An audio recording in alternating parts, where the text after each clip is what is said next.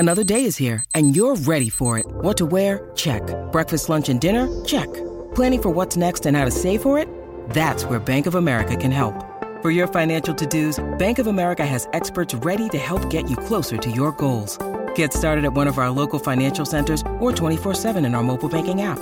Find a location near you at bankofamerica.com/talktous. What would you like the power to do? Mobile banking requires downloading the app and is only available for select devices. Message and data rates may apply. Bank of America N.A., member FDIC. When you need mealtime inspiration, it's worth shopping Kroger, where you'll find over 30,000 mouth-watering choices that excite your inner foodie. And no matter what tasty choice you make, you'll enjoy our everyday low prices, plus extra ways to save, like digital coupons worth over $600 each week. You can also save up to $1 off per gallon at the pump with fuel points. More savings and more inspiring flavors make shopping Kroger worth it every time. Kroger, fresh for everyone. Fuel restrictions apply.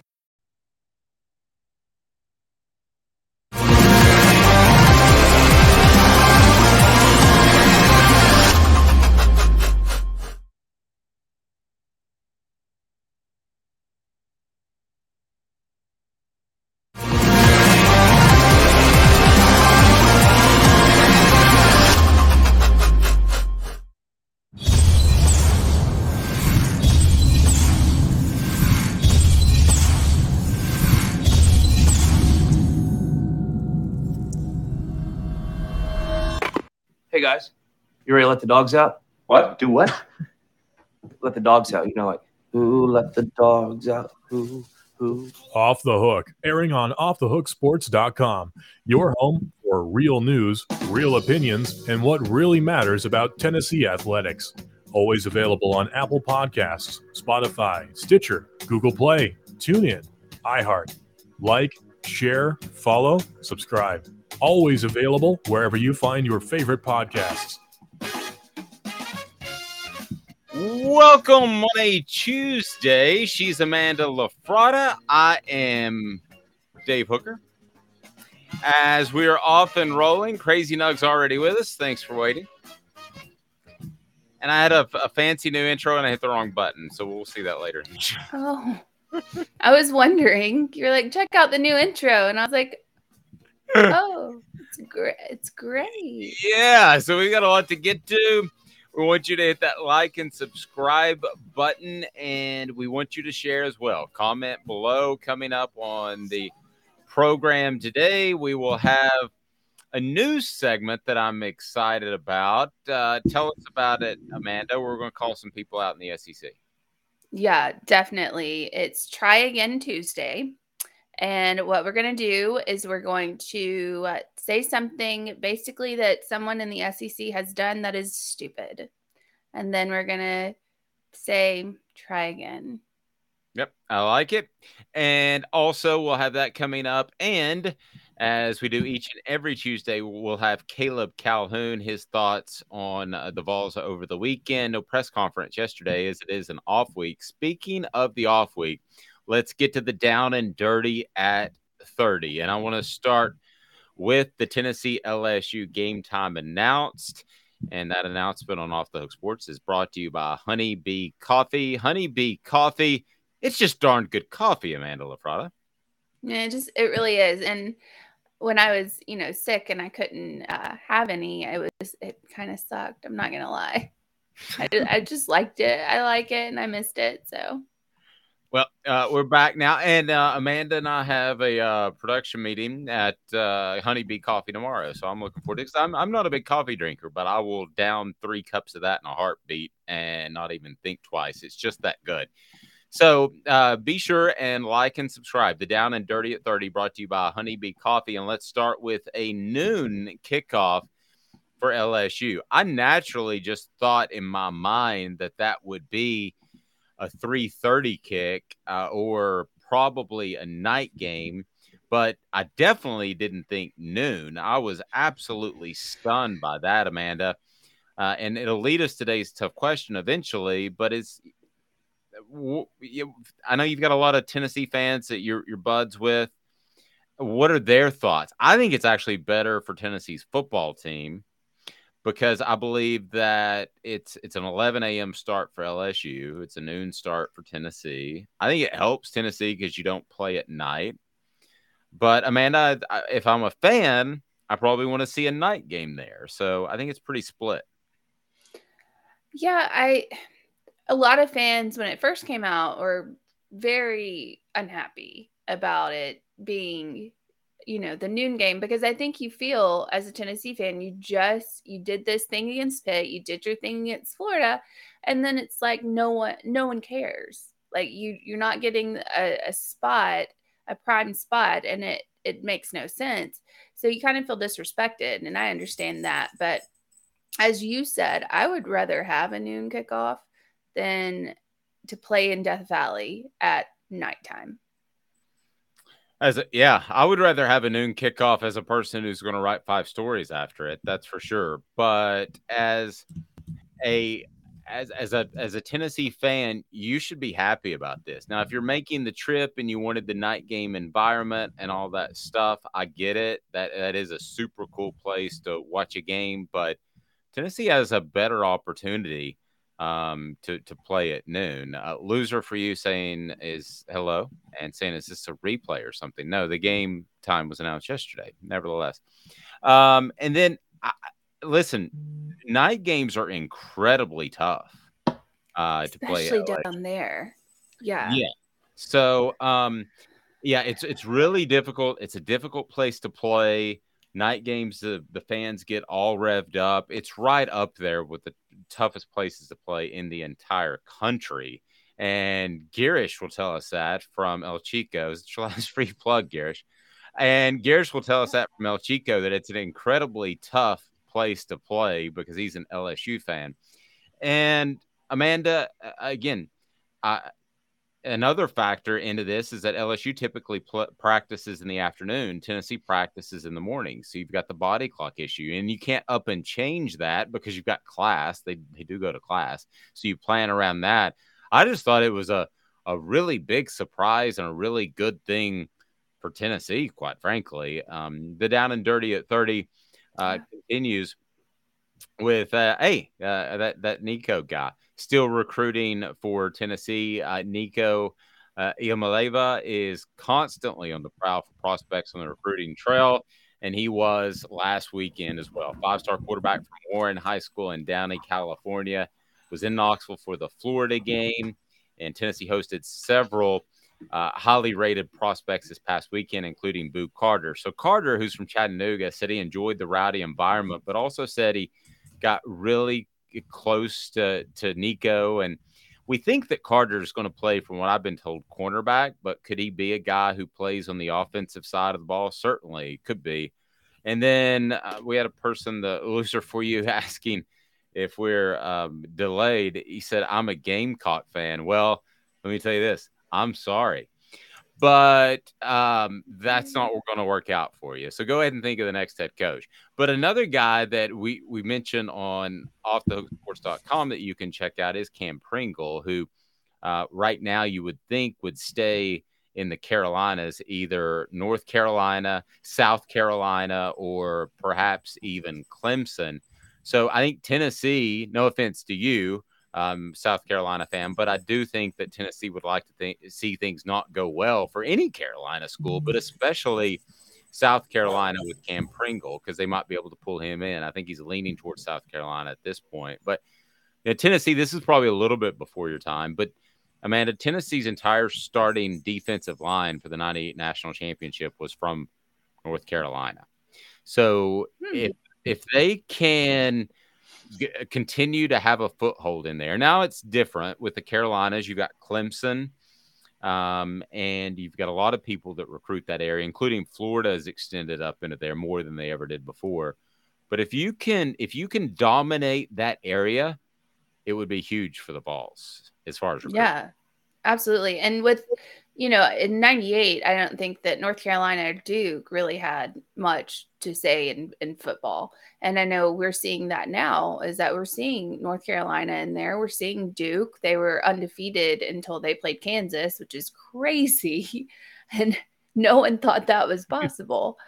But yeah, we're seeing the Carolina teams really step up over there. Now, of course, you have Clemson, who's been good for the past 10 years, but you have, South Carolina is really dropping the ball in the Carolinas as far as that goes. And I have a friend who's a huge South Carolina fan, and he doesn't like what's happening at all. So hopefully they'll come back in a couple of years, but it's not looking good. Man, I hate even calling Loser for You that name because he seems super cool. He said no offense taken and that this is better than First Take. Thank you. I appreciate that. Thanks. And I will take Amanda LaFratta over Skip Bayless any single day. Any single day. Or I can't Smith stand yelling at it. me. John asked Dave your thoughts on the defense. Should Banks just go ahead and blitz more? The zone versus UF was so soft it made Richardson put up all the SEC numbers. That's something I talked to Chris Landry about, and that will drop later this afternoon. Yeah, I think that Tennessee would have been better off just bringing pressure. I think that Tennessee played soft by design, keeping things in front of them. But mentally is where you have to be disciplined. You can play off coverage, but it doesn't mean that you have to miss tackles. It doesn't mean you have to miss assignments. And I thought that ended up happening. So it is one of those situations where you have to have the maturity to know that just because you're playing soft coverage, you can't lose that aggressiveness. You can't lose that edge. And I thought Tennessee did at times Saturday in the second half, Amanda. Yeah, I agree with that. And like we talked about before, Anthony Richardson played the game of his life, and I don't know where that came from. I mean, seriously, he played better than he's played in any game. And maybe, we've talked to Florida people, and they say that Florida is not they don't consider Tennessee much of a rivalry anymore. Well, maybe that's actually not the case because we saw this Florida team get up to play. But it's still very encouraging for Tennessee fans that they were able to finish that game as bad as it, looked like it was turning. And some more news that Down and Dirty at 30. Tennessee picked up, we start every day at 8:30, by the way. Hit that like and subscribe button. Please share. Tennessee picked up a pair of weekly awards for individual performances from the SEC on Monday.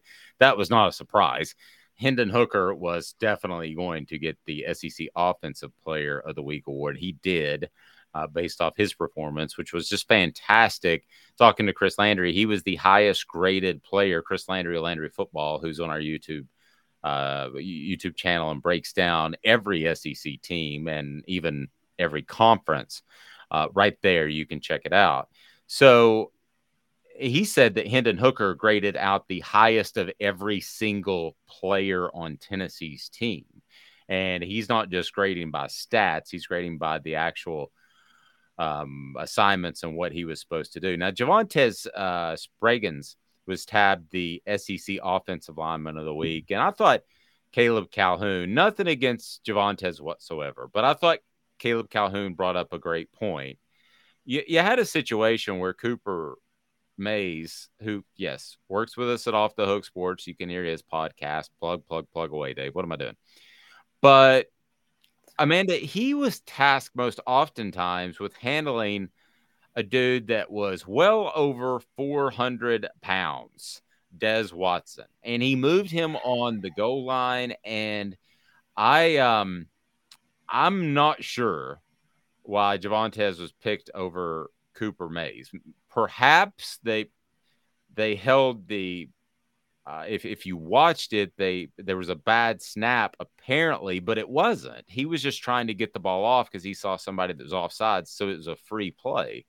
And Amanda, I was surprised that Cooper didn't get that. I didn't want to jinx him, but I thought he would probably get Offensive Lineman of the Week. But instead, Spraggins gets it, and I'm sure that Cooper has no problem with it. No, I mean, Cooper seems like the guy. He's very much of a team player. And I think you're right on that snap.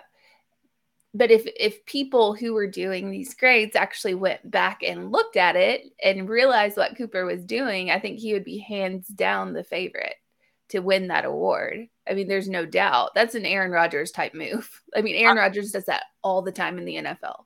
I have to be honest for a second.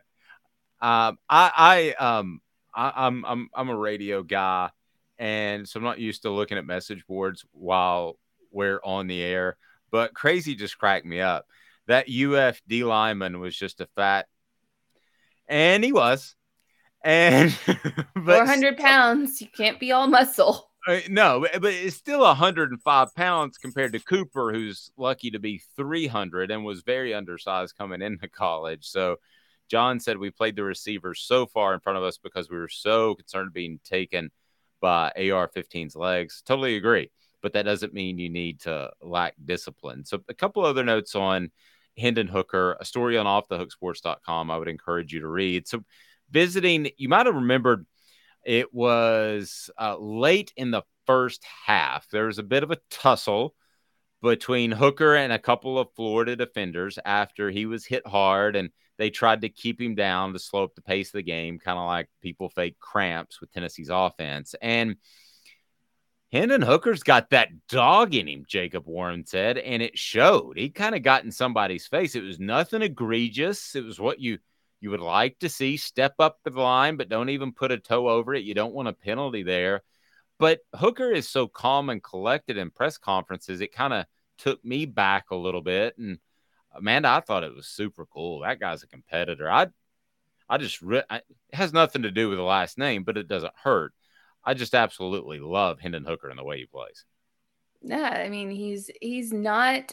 There's a difference between being a competitor and being a show off. There's that difference between losing your emotional hold and being in the competition. Hendon Hooker is very much the competitor. He has his emotions in check. However, he's going to express those emotions when he has to do so. And that was kind of a warning sign, like, get off me. I might listen to gospel music, starting this, but I'm not afraid to come at you. So get off me. Let me do my thing. Don't make this dirty and we won't have problems. Yep. Oh, that was cool. And Amanda referencing the fact that he does listen to gospel music before every game, especially on the road with Jacob Warren, who shared that with us. Trevor and John are kind of beating around the same bush, and that is, if the receivers are playing so far off, why don't you walk them up and play some press coverage if you're getting beat by soft coverage? You're not going to like my answer, guys. There ain't a Deion Sanders walking around in that backfield. And, I think Trayvon Flowers is great at the safety position. I know he was preseason all SEC, but there's just, I don't think there's great talent there. I mean, John's saying we should have tightened up, maybe, but then you get beat if you play any sort of press coverage, potentially by Richardson's arms. John's saying they don't have the best receivers either. I agree with that, but I think the only way you lose that game is to allow big plays by Anthony Richardson, and ultimately they didn't do that. They allowed a bunch of good plays, but not monster plays, and he has the ability to do more, Amanda. Yeah, they allowed a bunch of little. I mean, I wouldn't say little, but they got, obviously Florida got the yardage, but you kept them out of the end zone. That's what you had to do. And if you played that coverage, I don't think you'd necessarily do that. I think if it's blown, that's touchdown immediately. So I agree with you on that fact. Like, if you wanted to hold them to as little points as possible, not necessarily as little amount of yards, but as little points as possible, just make sure no one gets by you and you're good. John said, heard a comparison of Coach Hype's offensive scheme and numbers he's posting to Coach Spurrier fun and gun offense when he first arrived in 1990, score points, destroy bad teams, and compete versus better ones. Except for the tempo aspect of it, yes, I think there are some similarities there. I've compared Josh Heupel to Steve Spurrier because he's handling most of the play calls on the field. I don't know if you've ever been on a sideline before, but good Lord, it's impossible to tell what's going on. I don't know how you call plays, but that's a special ability. Just like if you want to say Michael Jordan could jump higher than anybody or any other sort of special God gifted you with this. God gifted Josh Heupel and Steve Spurrier with the ability to see things and call plays. Now it's a little bit different because of tempo, but the reads are very simple as well. That's why the Danny Werfels of the world, the Palmers of the world struggled, and I hate to say this, Hendon Hooker might in the NFL as well, because it's a simple read. You throw it to that guy or you don't. And that's fine in college, but you can get beat at that at the pro level. But I think the Heupel and Spurrier comparisons are very apt, and that's good for Tennessee. Yeah, I agree with that. Another name I'd throw in there is Lane Kiffin. I know everybody hates him and all that stuff, but he has the same ability to stand on the sidelines and see plays. Like I've seen him multiple times throw up the touchdown when he's standing there before the pass is even thrown.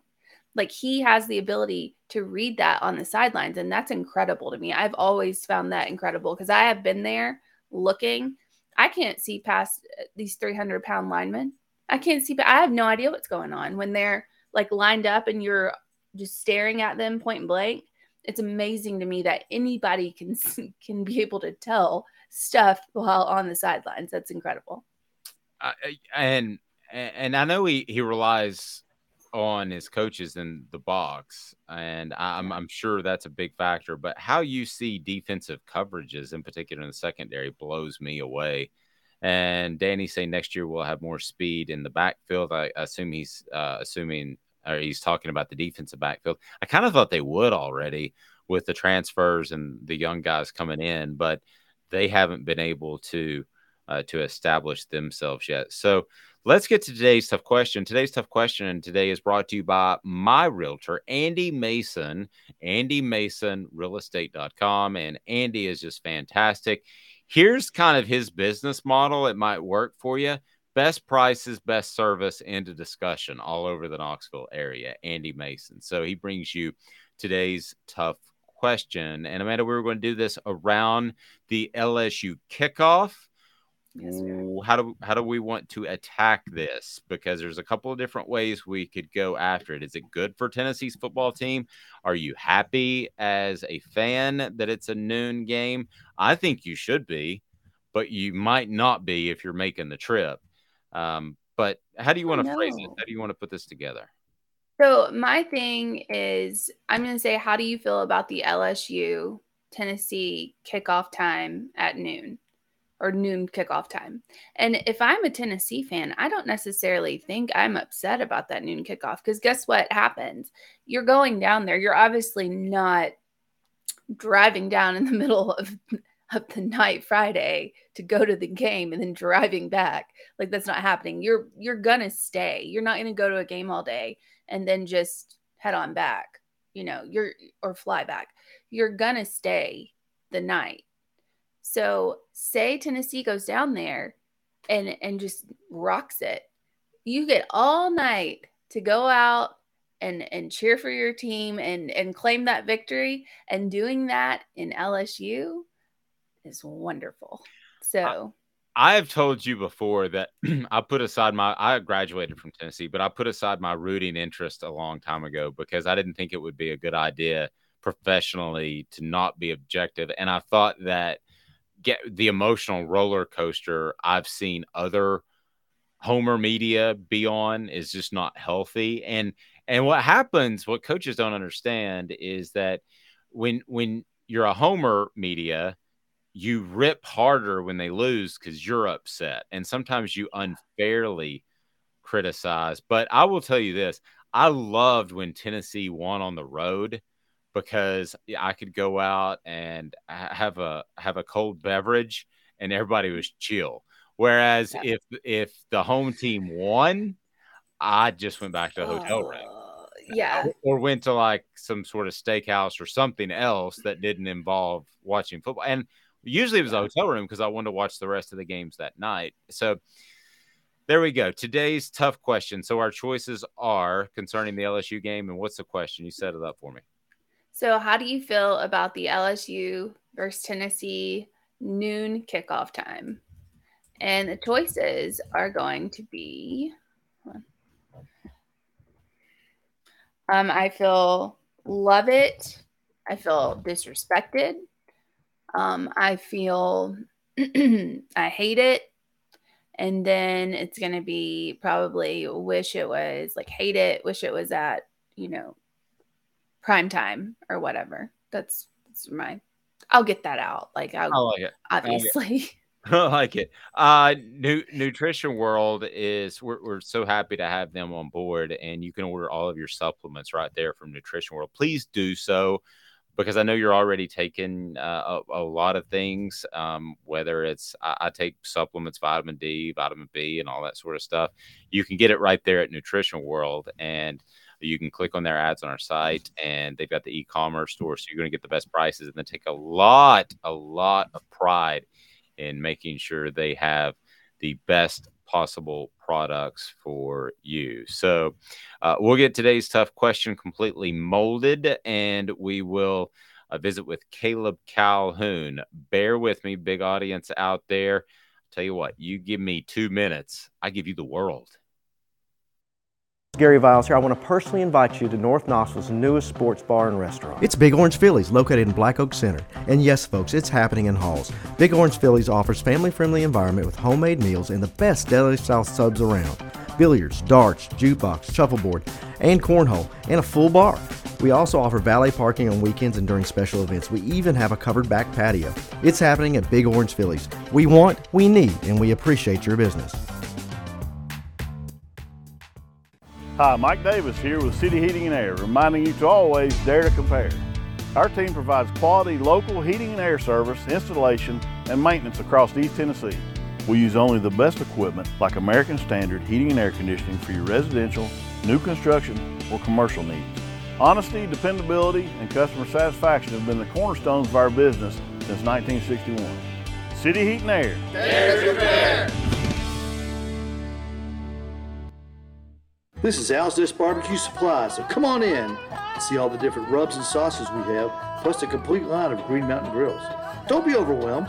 We have plenty of help so you can produce the best barbecue and amaze your family and friends. Barbecue is America's food. We'll do what we can to bring you all the best products. We're Al's Nest Barbecue, where Chattanooga goes to grill.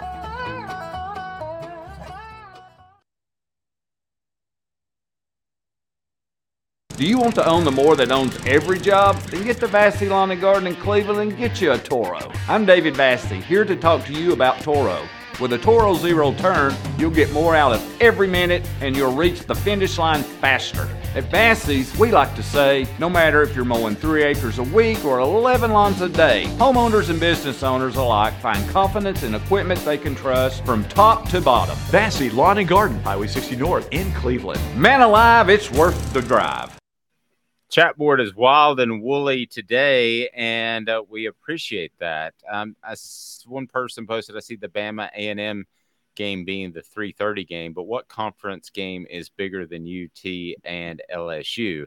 It should be the night game. I completely agree logistically. I don't understand why South Carolina, Kentucky, and I'm just going to go ahead and tell you, I know we have a South Carolina fan on here right now. I mean, South Carolina is going to get beat by Kentucky. I mean, that's at Kentucky.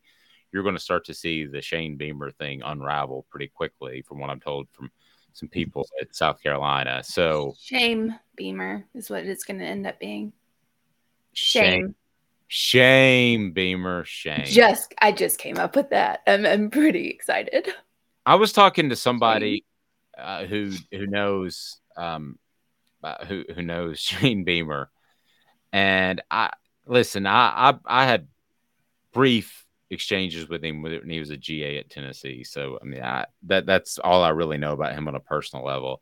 And I was told that he loves to go above and beyond to visit with the media and to make them feel comfortable, which always is a huge red flag for me, Amanda, because that means you're not confident enough in your coaching in and of itself.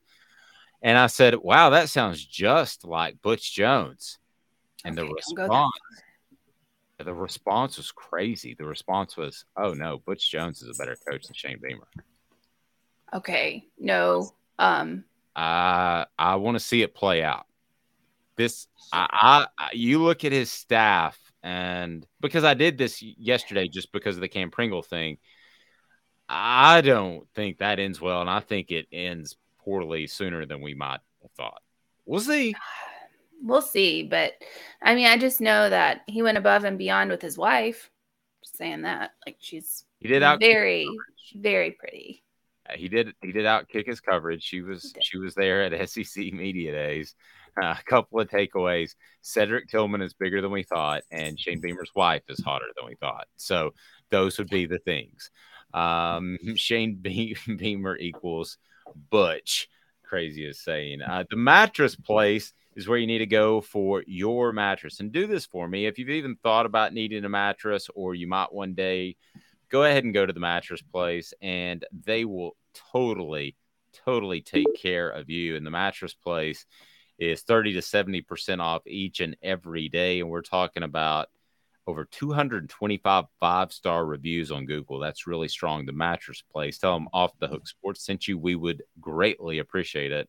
And again, everybody that we do business with and everybody that's on the site is vetted, which doesn't happen when you hear a bunch of commercials on maybe traditional radio. We know all our peeps, whether it's Honeybee, whether it's Craft Treats, whether it's whoever, Andy Mason, and we either work with them or will if we need their services. Caleb Calhoun, I work with him and I need his services.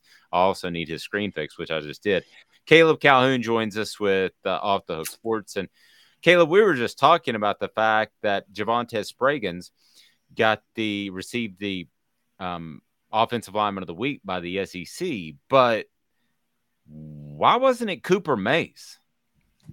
I think there were a couple of reasons it wasn't, and I don't think either was Cooper Mace's fault. I'm going to be honest. I think there was the 4th down sack that was a busted protection, was right up the middle. I think that was Brenton Cox who was on there. Don't quote me on that, but it came right up the middle.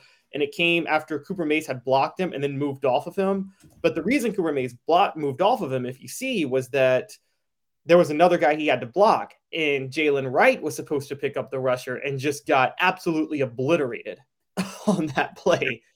And so I think that sack might have been attributed to Cooper Mace, even though it shouldn't have been. And but I think you're going to reference the other one, too, in which I thought it was a poor snap for about half a second, and then I realized that Florida was offside. So it's Cooper's job to get the snap off. And I did talk to him after the podcast on Sunday, and I asked him just to explain to me what happened, and he said that it was a situation where, yes, he's going to snap it as quickly as he could, and he didn't think Hendon Hooker was ready for it. So while it looked like an awful snap, if Hooker's ready, he probably reels it in. But the point is, it's a free play. He saw somebody offsides. So what looks like a bad play, if you're looking at it, actually is a very, very intelligent play. Yeah, I mean, does Tennessee even get that offside penalty if he doesn't snap it right there? No, he probably gets back. Yeah, exactly. So, yeah, that was a very heads-up play. And then there was one more, the 3rd and 10 completion to Princeton Fant on the 99-yard touchdown drive. It was the play before the Ramel Keaton pass. Once again, there was a player that blitzed up the middle. Hendon Hooker did a great job avoiding the blitz to get the ball to Fant. But again, that was on Jabari Small, who got a little confused in the backfield over who he was supposed to block. So, there seemed to be a couple of times where the running back's supposed to pick somebody up and didn't. I've seen that happen a couple of times this year. Both of you guys take a sip of Honeybee coffee at the exact same time. I love it. So, Amanda, let's reset today's tough question because I want to get Caleb's take, and it has to do with the noon kickoff. That stunning to me that it was a noon kickoff or 11 Central Time at LSU. I thought that would be a 3:30 game or a night game, but the TV peeps didn't go in that direction. No. And so today's tough question: how do you feel about the LSU versus Tennessee noon kickoff time? And there's 4 options. This is disrespected, not surprised, I wish it was later, and I love it when early. And right now, love it when early is dominating. So I am with the love it when early people if you're a Tennessee fan, and I can't say that enough. I mean, 1,000 times over, I'm with love it when early, mainly because I think if you're playing LSU in Death Valley, you want to play them at 11 in the morning. You don't want to play them at 7 at night. No, you don't. I mean, I've been to I remember I went to the about over a decade ago the Tennessee 13 men on the field fumble game that they lost to LSU, and everybody remembers how that awful play. But what people don't forget is Tennessee had no business being in that game with LSU. LSU was way better, and they just played so sluggish, so sloppy. The fans weren't really into it. It's Baton Rouge. They party hard. They're usually hungover at 11 in the morning. So yeah, hands down. Yeah. So I think that I mean, you compare what happened in 2010 versus what happened in 2000 when Tennessee was the far superior team, and Nick Saban gets his breakout win against Tennessee with Rohan Davies' first start, and the fans were rowdy as heck. I think that this is, and particularly because I know Tennessee fans want to say that they've been tested with the road game. Anybody who watched that Pitt game, that was a neutral site game almost. I think Tennessee fans may have gotten up to 50% of that stadium filled. So this was going to be their first true road test. You don't want to be in Death Valley at night. No. And, man, some bad things have happened down there, including the Eric Ainge bouquet toss and which he got thrown into the goalpost. You mentioned I think they had 14 defensive tackles on the field at the same time. And that was the very moment that Chuck Smith essentially lost his job. And I mean, in all sincerity, after that, it was up to Lance Thompson, the linebackers coach, to handle the substitutions for the linebackers and the defensive linemen, because poor Chuck didn't know who to send in and who not to. I mean, you talk about I mean, you talk about one of the all-time dumbest hires. I mean, this is not Chuck Smith's fault, but Chuck Smith is a technician that's taught how he teaches defensive ends how to rush the passer. That doesn't mean that he's a great defensive line coach. He just happened to be buddies with Derek Dooley. That was one of the most bizarre hires that made me wonder really early in the Dooley regime if he was insane. Besides Derek Dooley? Yes. Besides that hire. Yeah. It's funny, Dave and I talked last week. I've been a little more fair to Derek Dooley than most. I get what your point is with him with recruiting, but I don't know a coach that had a worse situation to take over than Derek Dooley at Tennessee in 2010. Not just because of how bad of shape the program was in, but how good the SEC was at that particular time. I think in 2011 was the year that LSU, Alabama, and Arkansas finished 1, 2, and 3 in the country. And Tennessee just happened to draw LSU, Alabama, and Arkansas from the West that year. That was at that time where you drew 3 teams from the other division. And so and then Tyler Bray goes down, Justin Hunter goes down. But yeah, that was definitely a questionable hire, particularly in the whole, and there was some confusion throughout the game because, LSU kept subbing in late and Tennessee's defense wasn't getting the time that they felt they deserved to be able to sub in response. So, yeah, crazy, wild stuff happens there. Joe's saying that noon was inevitable. Major League Baseball playoff, CBS hasn't had UGA yet, and the Texas A&M Bama game was always going to be the evening game.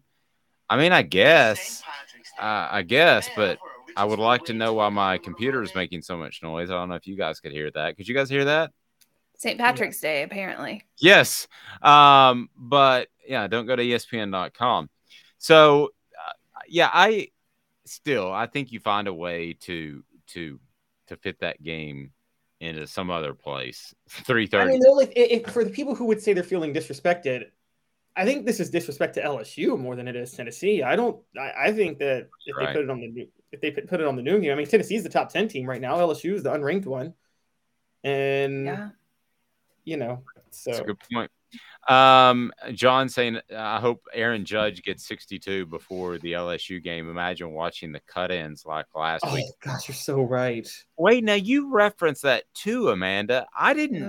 Is it because I'm on a different streaming service? I didn't get any cut-ins. You didn't get any cut-ins? No, I got the alerts on my phone. I was kind of scratching my head yesterday what you were talking about because, no, I didn't get any cut-ins of Aaron Judge. I don't know if it's a different.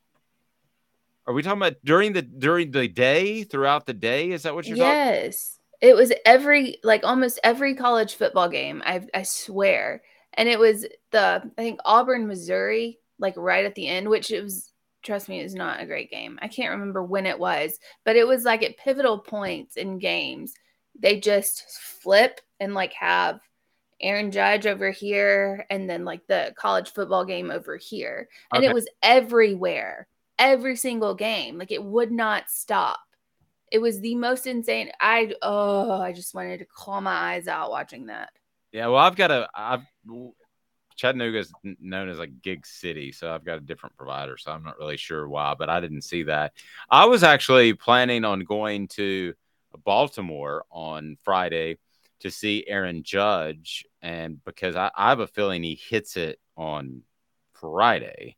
And he hits 61. I called Caleb to ask if he wanted to have lunch, which was a way for me to then, kind of work into the conversation. Hey, do you have a couch that I could sleep on? We didn't get that far because Caleb's going to be out of town. So I was looking for a free place to stay. But no, I wasn't really doing that, Caleb. But yeah, I do love the passive aggressiveness of the coverage. Don't you guys love that? Barry Bonds hit 70, but it's basically, this is the steroid free one, and it's kind of like Caleb kind of taking a shot at those steroid guys like McGuire and all those dudes. Yeah, and it's kind of funny because like I'm so mixed on it, because growing up, like my first love as a sports fan was King Griffey Jr. So like I took it very personally to see McGuire, Sosa, and Bonds all surpass him in stardom in the late 90s and the 2000s. And there was all this talk of, why is Griffey not keeping up? I'm like, well, because he's human and he hit 30. And when you hit 30 and you're not juicing, you're gonna get a little bit worse. But I'll say this with Aaron Judge, that I think he's played 149 games now, and so he's only got 5 to break the Babe Ruth record, he's tied it at least, but still no one surpassed, without cheating, 60 home runs in 154 games.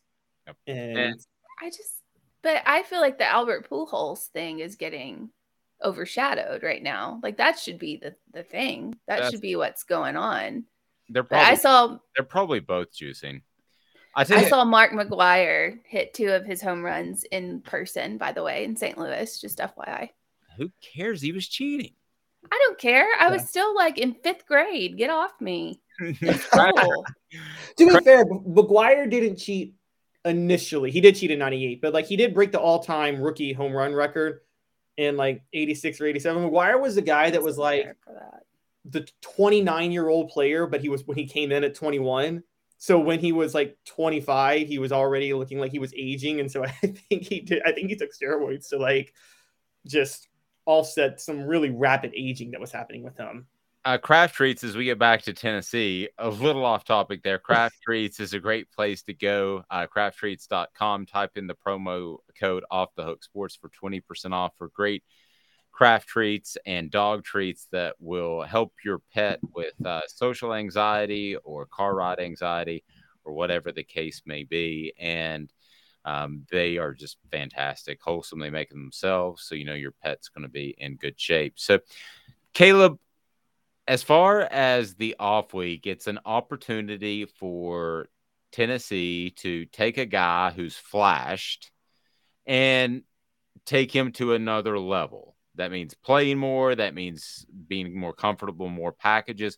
Who are some of those players that you think could take a step in the off week? And I'm going to go first, even though he didn't have a big impact last week, which surprised me a little bit. So maybe there's something missed I'm not aware of, but that would be Squirrel White. I believe that Squirrel will have an increased presence after the off week, given some more time to work on his game.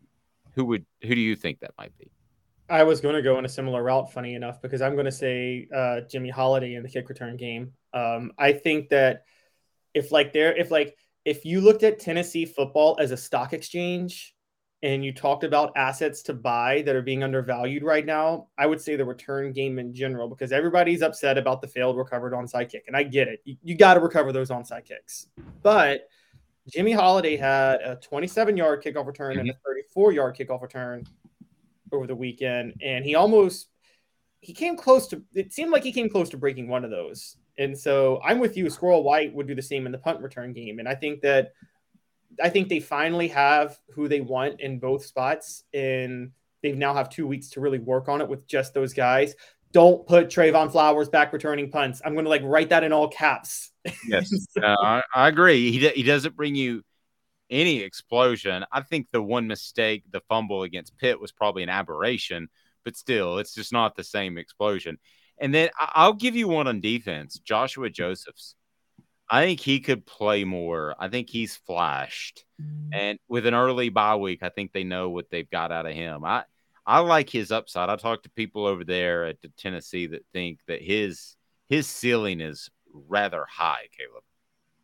I could go with that. I've been shocked the number of times I've heard his name called this early in the year for a true freshman edge rusher. I did not see that coming.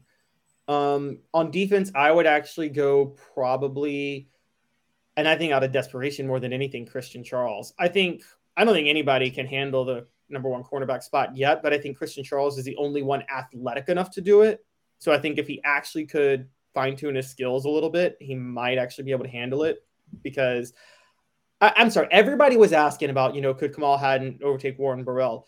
I'm sorry. I know he had a tackle for a loss over the weekend. He still got burned a lot. He played awful. Tamarion McDonald also played. Tamarion McDonald probably was the worst defensive back on the field last week. And he got beat a lot too. And I know he plays nickel. But I'm going Christian Charles. Someone's got to take that top cornerback spot. And right now, Burrell has it by default when he's healthy.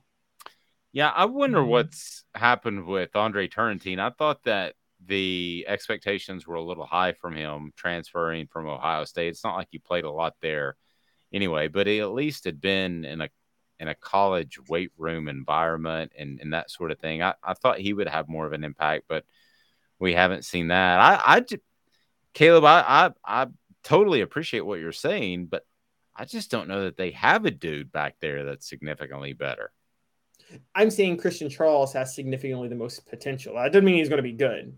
I'm seeing, here's a throwback for you. I'm seeing potential like Jonathan Wade style with Christian Charles. Remember Jonathan Wade switched from receiver to cornerback and then was hurt. So he spent a whole year to learn the position.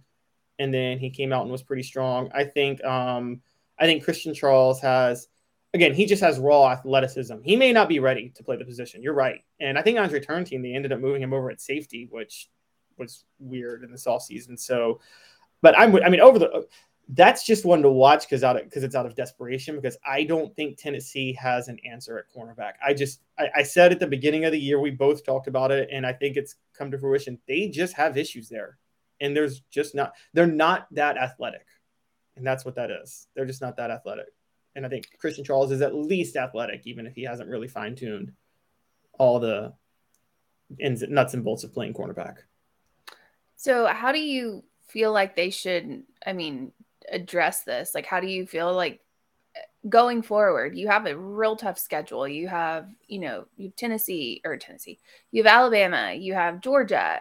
You're going to LSU. And I know that LSU is not great, but it's still LSU. They still have that talent there. So how do you address the situation? What do you do going forward? Do you just change your scheme altogether? Like, what do you do? I think you wait till next year. Yeah, I'm with Dave on that. I think you kind of have to wait till next year. Your best bet with LSU, and the thing that's underrated about LSU is for a team with a first-year head coach, they don't throw that many interceptions either. How many do they have on the year? 2? I have no idea. But not many. Yeah, not many. And so you kind of, again, this is an LSU team that, let's be honest, they should be undefeated right now. It was a series of ridiculous mistakes why they lost that first game to Florida State. And if they do win that game, we are talking about that probably being on CBS in 2 weeks. So I think your best bet is, sometimes you kind of have to do this out of desperation, is I think particularly with LSU is you just bring some pressure, bring a little more pressure. You didn't do that to Anthony Richardson because there was the fear of him using his legs. And I think against LSU, you just got to blitz a lot more. You're just going to start bringing more pressure with the linebackers. They're not that useful in coverage anyway. The linebackers, we've talked about it all year, aren't that good in coverage. I don't hate that because I think you feel better about your safeties than you do any other position on the defense. I agree. So I agree. And the smartest thing that was done over the weekend, by the way, for people who question what Tim Banks is play calling throughout the day, anybody that questions Tim Banks, look at what he did after Florida recovered that onside kick. Every coach in America would have played prevent defense and tried desperately to stop them from getting a Hail Mary. Tim Banks brought the house the rest of the, that whole drive right there. And on that final Hail Mary, he brought like 6 guys, which I've always said on Hail Marys, it makes way more sense to bring pressure than it does to drop back and play prevent because they have to let the play develop to throw it. Yep. Let's get a reset of today's tough question and the reset and where we stand brought to you by Zool Beer Company. Zool Beer Company. Go to zoolbeer.com. Fantastic panoramic view of downtown. Great place to hang out and worldwide award-winning craft beer. Got it. It's almost as hard as Nico's name. Amanda, where are we with today's tough question? All right. So how do you feel about the LSU Tennessee noon kickoff time? So we had four options: disrespected, not surprised, I wish it was later, and I love it when early. Love it when early is winning big with 73%. So a lot of people, Tennessee fans, don't necessarily think, there's 0% that think it's a disrespected move. Like they don't feel disrespected by the move. There's 11% or 8% that aren't surprised. 16% wish it was later. But for the majority, Tennessee fans, I think, really understand that this is an advantage for Tennessee versus one for LSU. Yep. Interesting. Okay, so we've got a new bit that we want you to take part of, Caleb. It's Try It Again Tuesday. And Amanda LaFratta came up with this. So we'll get an element together and it'll be all fancy eventually. But for now, it is me saying Try It Again Tuesday. Brought to you by Vassy Lawn and Garden. Man alive, it's worth the drive. So Try It Again Tuesday. You can look back in the SEC or Tennessee for that matter, and you can say, hey, that didn't go real well. You need to try that again. So, Amanda, do you want to start? You got to Try It Again Tuesday for us? Oh, I definitely have a Try It Again Tuesday. This is what started this whole thing. So Arkansas released in lieu of the checkerboard Neyland thing. Ole Miss first released a let's stripe Ole Miss. So they're going to try to stripe it with blue and red and white. That's okay. Try it again, Ole Miss, because that's not going to work out. Everybody needs to leave the checkerboarding, striping. Just leave it to the Vols. Leave it to the Vols. But Arkansas especially said, we're going to do a red out game for Alabama versus Arkansas. It's the same color. Like it's very close, similar colors. And I don't know if they realize that opposing fans aren't going to wear white. That's opposing teams. So it's going to look exactly the same as it would if you just didn't say anything. So try it again, Arkansas. Try it again. Yeah, I like that. Try It Again Tuesday. What about you, Caleb? I know we're catching kind of off guard. And if you want to post on the message board, we'll be glad to read those out. Try It Again Tuesday. I got a couple. How about you? Do you have one for Try It Again Tuesday? I mean, I try to be nice on those things. So for me, I will stick maybe with on the field happenings, at which point I will just say Harrison Mevis, try it again. You shouldn't miss 26-yard chip shot field goals from dead center to win a game if you play college football, particularly with NIL money. I don't believe, I'm going to say this, and this is a soapbox I've been on for 15 years, and I'm on it even higher now. Stop coddling kickers and because they miss kicks they should make. That's their job. If they miss a 35, 40, 45-yarder in college, okay, we can have a conversation. Missing chip shot field goals, dead center, there's no excuse for that, and you don't deserve any sort of sympathy. You have a job to do. I can roll with that.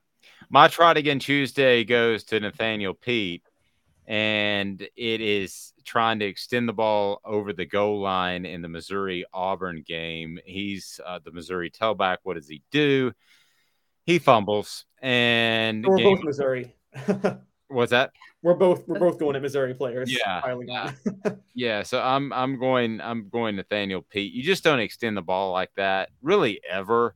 If you talk to coaches, I'm certain that I'm never going back to ESPN.com again. I'm certain that there are times you feel like you should extend the ball and it works for you and all that, but coaches across the board will say it's not worth it unless you're like in a last down type of situation that over the long haul it hurts you. It's kind of a similar, and it was David Cutcliffe that told me this. He said you don't ever really want that unless it's fourth down, like a Joe Milton play, and you have to make a play right then, or the time's running out, or some sort of desperation, and you don't want to be extending the ball, and that's what Pete did. So try it again Tuesday. Try it again, Brandon Pete, because that did not work out. And I'm surprised we don't see that more often, to be real honest with you. But we've seen it throughout. But Amanda, what do you think that the Alabama players thought about the red out? I bet they just laughed. Yeah, I don't really think that they felt any sort of way about it. It's just, this is typical Arkansas behavior. Like, I don't know if you remember in 2011 when that big hurricane came through Tuscaloosa and wiped out like a lot of stuff. And then not Arkansas, the football, but somebody from Arkansas tweeted out like they're running back in a tornado. That was like, we're coming for you, Alabama. And I was like, my gosh. This is horrible. But like, this is Arkansas. My God, you're already like the little piggies. You're already the little piggies. Calm it down. Like, just let it go. Stop it. Red out. Who came up with that? And who's sticking with it? It'd be like cool if you're playing Tennessee or something, but yeah, it's totally not cool if you're playing Alabama. I actually don't think it's even cool for Tennessee, only because like when you do these whatever out games, like this Arkansas Stadium usually looks pretty red anyway for people in Arkansas fans. So like a red out, like if you're going to do a blackout or a white out, like okay, but if you want Arkansas to roll out in some black jerseys, fine. But yeah, I don't even think it works if they're playing. It's just dumber when you're playing Alabama. Yeah, because everyone's all red anyway. So what? John said, can you imagine paying more than $20 a ticket to watch that Auburn-Mizzou game? That was an ugly game. Listen, if that game was in my backyard, I'd close the shades. Oh, I said last week it was a game to both coaches were coaching for their job in that game. And I still think both coaches should be fired after what happened. Those are awful teams. Those awful. No. And I think Mizzou from this point forward should be playing for their right to stay in the SEC. That they should just be jettisoned. But Amanda knows I hate Mizzou. You do. You really do. They also have a very good journalism department, and they do. The ones that come out of there are a little snobby. Oh, I went to Mizzou. I did a journalism camp at Missouri one time, and yes, it's very but okay, Ole Miss is that way with their literary program. I didn't know that, but Mizzou ain't Northwestern. I mean, Northwestern, that they can be snobby about their journalism and broadcasting if they want to. I mean, but Mizzou ain't that, are they? No, they're not that. But I think maybe these coaches, like Auburn and in Mizzou's coaches, probably took a look at Scott Frost's playbook and like, how can we get out of here as fast as possible and get the most money? It looked like they were trying to, like, let's try to get fired. And Eli got you, Brian, because he made it worse. Brandon says that game, the Mizzou I see the game. Yeah. Belongs on Jefferson Pilot Sports. Oh, that was a vibe. That back in the day. that was like they just picked people out of the stands to do the broadcasting. I mean, Well, yeah. I hate to be mean. I'm not going to say any names because I do not rip other media. But I remember watching that thinking, I'm 24 years old, and I feel quite certain I could do better than that right now. I think that's why we as SEC fans hate noon games, by the way. We have such a tradition of associating it with used to be the noon game was on Jefferson Pilot or 11 a.m., I guess if you were Central Time. And we just were like, oh, it's going to be such a dull game to watch. It's JP Sports, 11 a.m. And now I will give Holly Rowe a lot of credit because I thought she was really rough to start, and she's now with ESPN, right? Or I know she had a battle with cancer, so she was she got better, and I credit her for that. And I will tell you this, more attractive in person than you would think. Well, we all got to start somewhere, Dave. All got to start somewhere. Oh my gosh. They say the camera adds 10 pounds, but in person it takes off 10 pounds. So, well, I mean, you know, it's I will say that, yeah. I will say the reset, Holly Rowe, hot or not? No, we're not doing that. The Bluegrass Miracle did happen on Jefferson Pilot Sports. The LSU game, yeah. LSU Kentucky, when the LSU band members came out there and was like on the field, and Kentucky scored through the band. Through the band and the fans. Yep. That was a JP game. Could we not have come up with a better name than Bluegrass Miracle? It's Kentucky.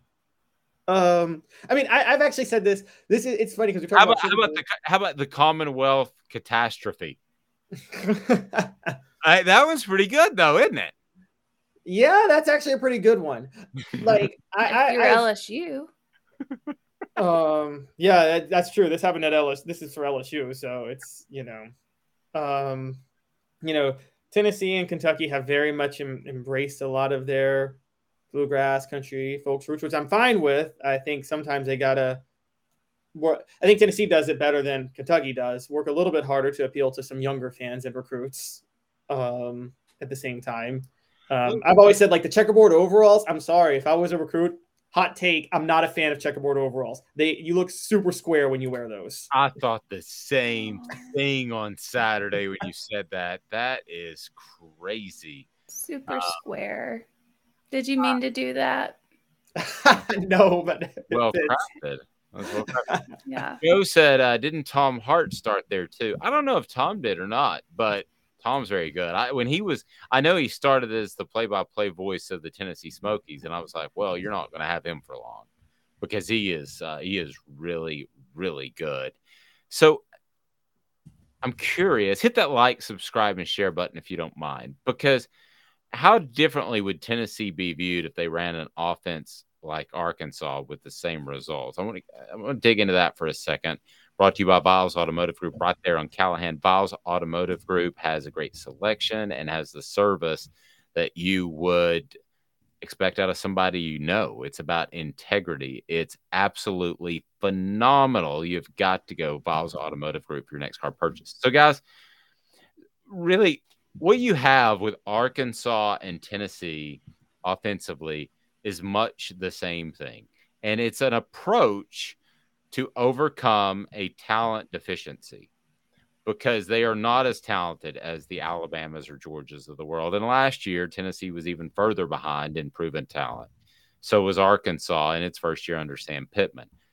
So how differently would Tennessee be viewed? Let me start with Amanda, because what you have is essentially the triple option of the 80s and 90s. It is a way of tempo to offset talent. So with Sam Pittman, he's going to run the ball and control the clock. That's his way of offsetting talent deficiencies that Arkansas has. How differently would Tennessee be viewed if they were that 3 yards and a cloud of dust type of offense as opposed to the high-flying offense? Even if they had the same amount of wins, the exact same amount of wins last year and this year. Amanda, let me start with you. How differently would they be viewed? I mean, a lot differently. I feel like they're not the type of offense that Tennessee runs makes them exciting and makes them fun to watch. If you're going to tune in to a game, you want to see, like, people, defense wins championships. We've all heard that. I think it's changed a little bit. If you want to see a game that is high powered and fun and great to watch, Tennessee is that game. Everyone wants to see that. Everyone wants to see that kind of offense now. You don't want to see the ground and pound 3 yards, 4 yards. You don't want to see that anymore. You want to see those high-powered offenses. So Tennessee would be viewed, similar to I don't know. It would be like watching Auburn, Missouri. It's just you're gonna have to go there. Well, I'm just saying, that's how boring that kind of stuff is, where you're just sitting here, just can you just get down the field and not take you 10 minutes? Please just get down the field. But Caleb, along those lines, so it's different, but is what Sam Pittman is what he's doing, because he's going to be able, if everything's equal, he's going to be able to get some better defensive prospects at times because they don't have to be on the field nearly as much. I would think if everything is equal coming down to prospect between a defender choosing Arkansas and Tennessee, and he's 50-50, that could be a factor in his decision. Is what Sam Pittman is doing at Arkansas more sustainable than what Josh Heupel is currently doing at Tennessee? I think that if it was a standard spread offense, you might have a point with Josh Heupel, but as we've talked about, there's a lot more I don't want to say complexities, but he does, again, he uses the run a lot. He really works to establish the run. It's just tempo is all he does. I think I think they're a little bit different, and I think they kind of work for their areas. Josh Heupel is going to be very quarterback and receiver based. Well, he's got Florida connections, so guess what? He can recruit some receivers. And nowadays, you can get a quarterback from anywhere if you find them, and particularly with NIL money. So I think Josh Heupel has it right for his system. I think Arkansas, and Kendall Briles is very ahead of the curve as an offensive coordinator. I think he's very good with his personnel and understanding what needs to be done. I think that one of the underrated things for and Dave, you've followed recruiting, so you probably know this really well. If you track NFL talent, and Arkansas is basically a gateway to this region. There's a unique amount of offensive line talent that comes from the Great Plains. And I think one of the biggest reasons Nebraska struggled under Scott Frost, I don't think Scott Frost is a bad coach. Scott Frost ran an up-tempo, skill-based offense. Nebraska's completely gone away from what made them so good in the 90s. Now, the triple option is not going to work anymore. That's a dead offense. Defenses are too fast. But you can find an offense.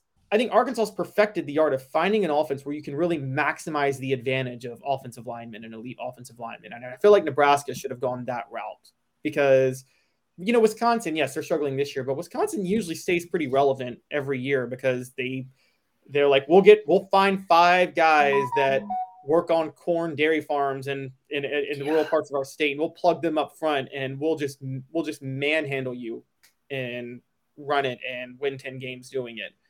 And I think Arkansas is more along the lines of being able to do that. Tennessee more can get, because of Heupel's connections, because of where they are, is more capable of getting certain athletes, particularly on the outside.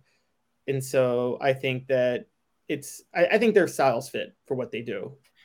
Yeah, and it was funny you mentioned that. I hadn't really thought about it, but in that area, Nebraska, Arkansas, you're talking about a lot of developmental guys that are old man strong, I would call it, just naturally strong and corn fed guys, the guys that come up through the ranks a lot of times too. Brandon Burlsworth, the award that goes to the best former walk-on, rest in peace. He was that type of guy. He was a walk-on, kept getting better and better. And those are developmental programs and probably always will be when you talk about Arkansas and Wisconsin and Nebraska. I don't think they're going to suddenly go out and recruit 5-star talent left and right. You're always going to have the Ohio States of the world swooping in if they do have a special player in that area. But yeah, that's the move for them is to dominate with the developmental guys in the trenches and do what what Tom Osborne did and find the one athletic quarterback in Tommy Frazier that can take your offense to the next level and have the elite running back. And then there you go. Yeah. So what's the running back's name? I saw him in person twice, and I suddenly can't remember his name. Lawrence Phillips or Ramon? Lawrence Phillips. Yeah. He was an interesting cat. Yeah. He had some real issues. Yeah. Is what's he doing nowadays? Does anybody know? Because last I heard, did he pass away? I thought he passed away. Oh, well then. Okay, I didn't know that. Well, on the corn-fed side, I mean, just with what we're talking about, it's always like I feel like more of it's deep, like it's offensive linemen, but a lot of it's defensive, like people, like the Watt brothers for Wisconsin. Like, who, by the way, Butch Jones wanted to make J.J. Watt a tight end. He did. Yeah, he did. Those are the kind of examples of like the corn-fed, like go out and pick up the hay barrels at the end of the day kind of thing. You're right. The trick with that though on the defensive line is defensive tackle. I mean, this is really what ended the triple option as a unit, as an offense is, particularly in the South. There kind of became a realization that you can get defensive tackles that have the athleticism of track stars. Yeah. And just like, I still will never get over that too. It blows my mind that Tennessee had John Henderson and Albert Hainsworth playing in the middle on the same team one year. I mean, that's like the most freakishly amazing combination of athleticism in history. Well, I can remember asking. I said, "Do you think that?" I think it was Philip that I asked this. It might have been an offensive line coach. There was a Barry that was an offensive line coach, I think. Mike Barry. It might have been him. I can't remember who I asked. And I said, do you think Albert, because he was like a year or two behind, I said, do you think Albert can be as good as Sean Henderson? And the answer was better. And I was like, really? And he goes, yeah, he has that quick twitch even more than, and he said he will just absolutely sting offensive linemen where they don't want to be a part of it anymore. And I think you saw that. I think there were times where Albert wasn't in the best shape of his life, but was still a dominant force for a while in the NFL. I mean, there's a reason the Titans franchised him twice. There's a reason the Redskins paid him $30 million. And, I don't know how we got off on those guys, but there should be a lot of guys in that area. And I don't know why is it called corn-fed? Does anybody know that? Because actually it would be protein that you would want to eat that would make you stronger. It's just it's the agriculture area. Yeah, corn grows out there. Yeah. Well, I know that, but it's like corn. That's all it is. I don't No, know. I mean, exactly. It should be, but if we're talking about strong guys, it should be like the protein shake guys. Guys, this is America. They sneak corn into everything we do, though, into everything we eat. So That's true. This is you got a couple of big food companies that are like that. Yeah, sorry, I'm not going to go off a tangent on that. But have you ever had smoked corn? By the way, I'm from Memphis. I've had smoked everything. Yeah, smoked corn, man, is fantastic. And you need to go to Alice Nest Barbecue to get that smoker, that Green Mountain Grill, because you can smoke your corn right there with the rest of the meat, and they have all the sauces and the rubs that you could possibly imagine. It is unbelievable, and it is Alice Nest Barbecue right there in Noodlewall. Okay, Caleb, so I don't know if you got anything planned today. If you do, go ahead and plug it, tease it, because offthehooksports.com is your home for Tennessee coverage. I got a couple of things coming up. The first person who called Jacob Warren after beating Florida was a former Vol who kind of sort of knows the feeling because he played the same position. Also, I'm going to have my final thoughts on final wrap up of the Florida game, the takeaways, and we got a recruiting column coming up as well. But anything you got planned for the day, Jacob? Did you just call me Jacob? He did. Caleb?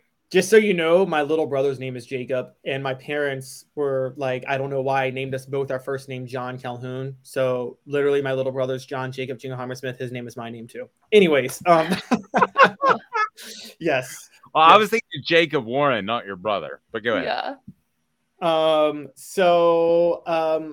I think I'll work a little bit on I might write something on. I've been thinking about this on just defensive Tim Banks and his defensive schemes over the weekend. Love it. You know, I don't know how you guys feel. I think that some of the coverages were just necessary because of what they were worried about with Florida. I don't think we know how good of a coach he is because of the limitations and the way the entire program is structured around offense and the way they practice. I agree. I just don't think we have any. He could go on to be Vince Lombardi, or he could go on to be Butch Jones. I don't know. Caleb, we appreciate it. We'll talk to you soon. If you haven't read Caleb yet on offthehooksports.com, you have got to. He is a fantastic writer and brings up some really good points. So, Caleb, have a great afternoon. And if I decide to make the game Friday night in Baltimore, if you could just leave the keys maybe underneath under the mat. Yeah, that would be great. But we will talk about that. I appreciate it, Caleb. Thank you, sir. All right. Have a good one, guys. Went full office. I went full office space for a second. Yeah, that'd be great. If you could go ahead and do those TPS reports, that'd be fantastic. Do you love that movie or do you love that movie? Office Space? I think it's overrated. I mean, I've watched it like a few times, but it's not as overrated as Super Troopers. No, that's true. I'll tell you what's overrated is buying an e-bike online that is not a Pedigo, because you're not going to get service on that e-bike and you're going to be hung out to dry if something goes wrong with it, and it probably will. So Pedigo Chattanooga has the best e-bikes. Pedigo Chattanooga is a great place if you want to rent a bike and roll around downtown, not worry about parking, or if you want to purchase, know that you got service at Pedigo dealerships across the country. And John saying, Dave, you can't have my red stapler. No, you can't. Another Office Space reference. Back in 2 minutes with Message Board Bingo. It's Gary Viles here, Viles Automotive on Callahan Drive. I've been selling cars here in East Tennessee for 27 years. In that time, I've come to realize it's not about the car. It's about you, the customer. So I'm here to take care of you just like family. Good credit, bad credit, you name it, we can get you taken care of. If we don't have it, we can find it for you. We go across the country to get any vehicle that you want. And here at Viles Automotive, we don't believe in fake numbers. We just give you great deals. And as always, we want, we need, and we appreciate your business. Do you want to own the more that owns every job? Then get to Vassy Lawn and Garden in Cleveland and get you a Toro. I'm David Vassy, here to talk to you about Toro. With a Toro Zero Turn, you'll get more out of every minute and you'll reach the finish line faster. At Vassy's, we like to say, no matter if you're mowing 3 acres a week or 11 lawns a day, homeowners and business owners alike find confidence in equipment they can trust from top to bottom. Vassy Lawn and Garden, Highway 60 North in Cleveland. Man alive, it's worth the drive. This is Steve Rain. I own the Midnight Oil and Michelin Tire Direct service station here in Ooltewah. It's not a fancy place, never has been, but it's a clean place with clean restrooms and good folks who work here. We sell gas and fix cars, nothing glamorous, but we love what we do, and we're going to keep doing it for a long time to come.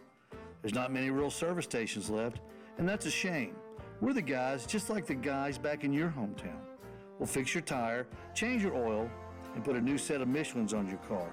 If you want a Twinkie, you'll just have to keep on going. Thanks for the business.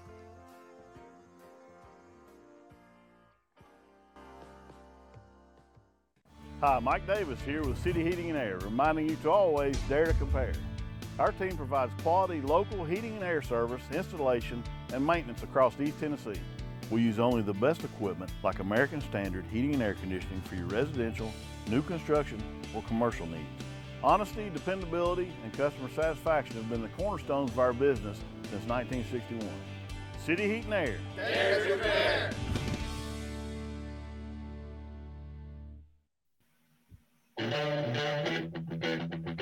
Oh no. I love this. I get thrown off every time. Please allow me to introduce myself. It's a cool mix-up. It is right here. Like right here it is, and then after that, it's just too much. Kind of goes off the rails. Definitely Zeppelin is my favorite band of all time. Mine too. If I had to go second, though, it'd probably be the Stones. I mean, I think Sympathy for the Devil is probably the best written song ever. And that was the opening lyrics of that. That one song to me, as a collective, it's by far Zeppelin. but that one song to me is better than anything Zeppelin did. I know you're going to go crazy over that. Oh, we'll have to talk about this off the air. I got the look. Daniel saying Attack of the Porn Bots. I'm sorry, guys. I delete those as fast as I can, and it is absolutely brutal. So, no, we are not the ones posting Uxteen Ishne 18 blonde. No, it's not me. Ishnoosh 19 brunette. No, we are not those people, just so you know that. The message board bingo today is brought to you by our friends at Big Orange Phillies. Big Orange Phillies, a great place to watch the game at Big Orange Phillies. They've got it all. You can shoot some stick, play some billiards, throw some darts. How about that? And you can also just enjoy great food. And they've got cornhole, and it's just fantastic. All right, so let's get to a little bit of message board bingo, and then we've got pretty cool. Well, I think it's pretty cool. We got a pretty cool this day in sports history to close this out that you're not going to want to miss, because it illustrates what being a jerk can do, and how karma can bite you in the rear. And I'm quite glad of that, because this guy who we were talking about earlier, it's about Mark McGwire, was one incredible jerk. But first, message board bingo. A winner saying those bots are a sign you hit some sort of metric. Yep. Well, I guess it's good that we hit the porn metric. All right. Well, I think just everyone needs to know you are not the blonde and I'm not the brunette. Like, everyone just needs to know. And we don't speak German either, because they're all in German. No, we don't speak German. Hit that like and subscribe button for Amanda, not porn. So you can be a part of our coverage, and we would love for you to do that. Subscribe, like, share, comment below. And John's saying probably the character people who type one here. I don't think so. All right, message board bingo is now. If you can type in the winner, or you can type in the message board of the team of which this post was posted. It's very difficult to say. Then type in the team. Yeah, just type in the team. Fan base. Then you can win a hooker shirt. We're giving away hooker shirts left and right. So let's do that. Message board bingo. Boom. All right. So this is ACC. Ack. That's what happens when you continue to make bad head coach. Can I say one funny thing real quick? Yeah. You remember the AAFL and its illustrious 6 weeks of action? Like 5 years ago? I block it out. Yeah, it was like a different league in the spring, and they lasted like 6 weeks. I told this guy that it was called the AF, and it was the AAFL. And he used that forever. And he got so into it that he got a media credential and went to a game in Birmingham. And I said, did you refer to it as the AF in the press box? And he goes, oh, yeah, that's what they call it. And no, they don't. Nobody but you and me call it that. I feel like maybe he lied to you. If you met this dude, you would know that I was the right one. Maybe a little off kilter. All right, let's do it again. Message for bingo. That's what happens when you continue to make bad head coaching hires. Had to keep it in the family, though. He played here, bro. This time, we actually were willing to spend and wasted it. Beyond disappointing. I know exactly who this is. You got 10 seconds starting now. Message board bingo. If you can tell me what team's message board saw that post. And John said Miami. Good job, John. Oh, I thought it was Nebraska. It's ACC. Oh, I'm sorry. Yeah, you did say ACC. Sorry. Joe said Nebraska too. Well, it does fit Nebraska except for that ACC part of it. So I tell you what. So who got it? John. John, email me at dave@offthehooksports.com. dave@offthehooksports.com. I'll type it in here and then I will hook you up. Oh, did Brandon get it first? I don't see a Brandon post. That's weird. I don't see a Brandon post. All right, so and crazy, your shirt's in there. Should I keep playing till I get my shirt or what? I don't. Crazy, you're gonna have to email me again. We had some confusion. I think I know who you are. I wish there was an easier way to interact with you guys on YouTube, but there's not at this point. So we're doing our best. I mean, I would just give you my cell phone number, but Or we can do Twitter. You can. I would give you my cell phone number, but I would pick up the phone and it'd be like, Ish Nox Oosh 18 blonde. Press 1 for blonde. Press 2 for brunette. For redhead, call a different number. All right. What do we message war bingo part 2? We got time for one more. Let's roll. All right. ACC again. Can we drop to D2? Like, this is a legit question.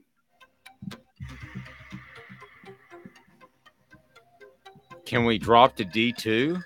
Yeah. And this is an ACC team. Mm-hmm. Oh, I think I know who it is. You got 10 seconds. Once I come up with it in my head, winner EC says Georgia Tech. No. That's who I thought it was. You got 5 more seconds.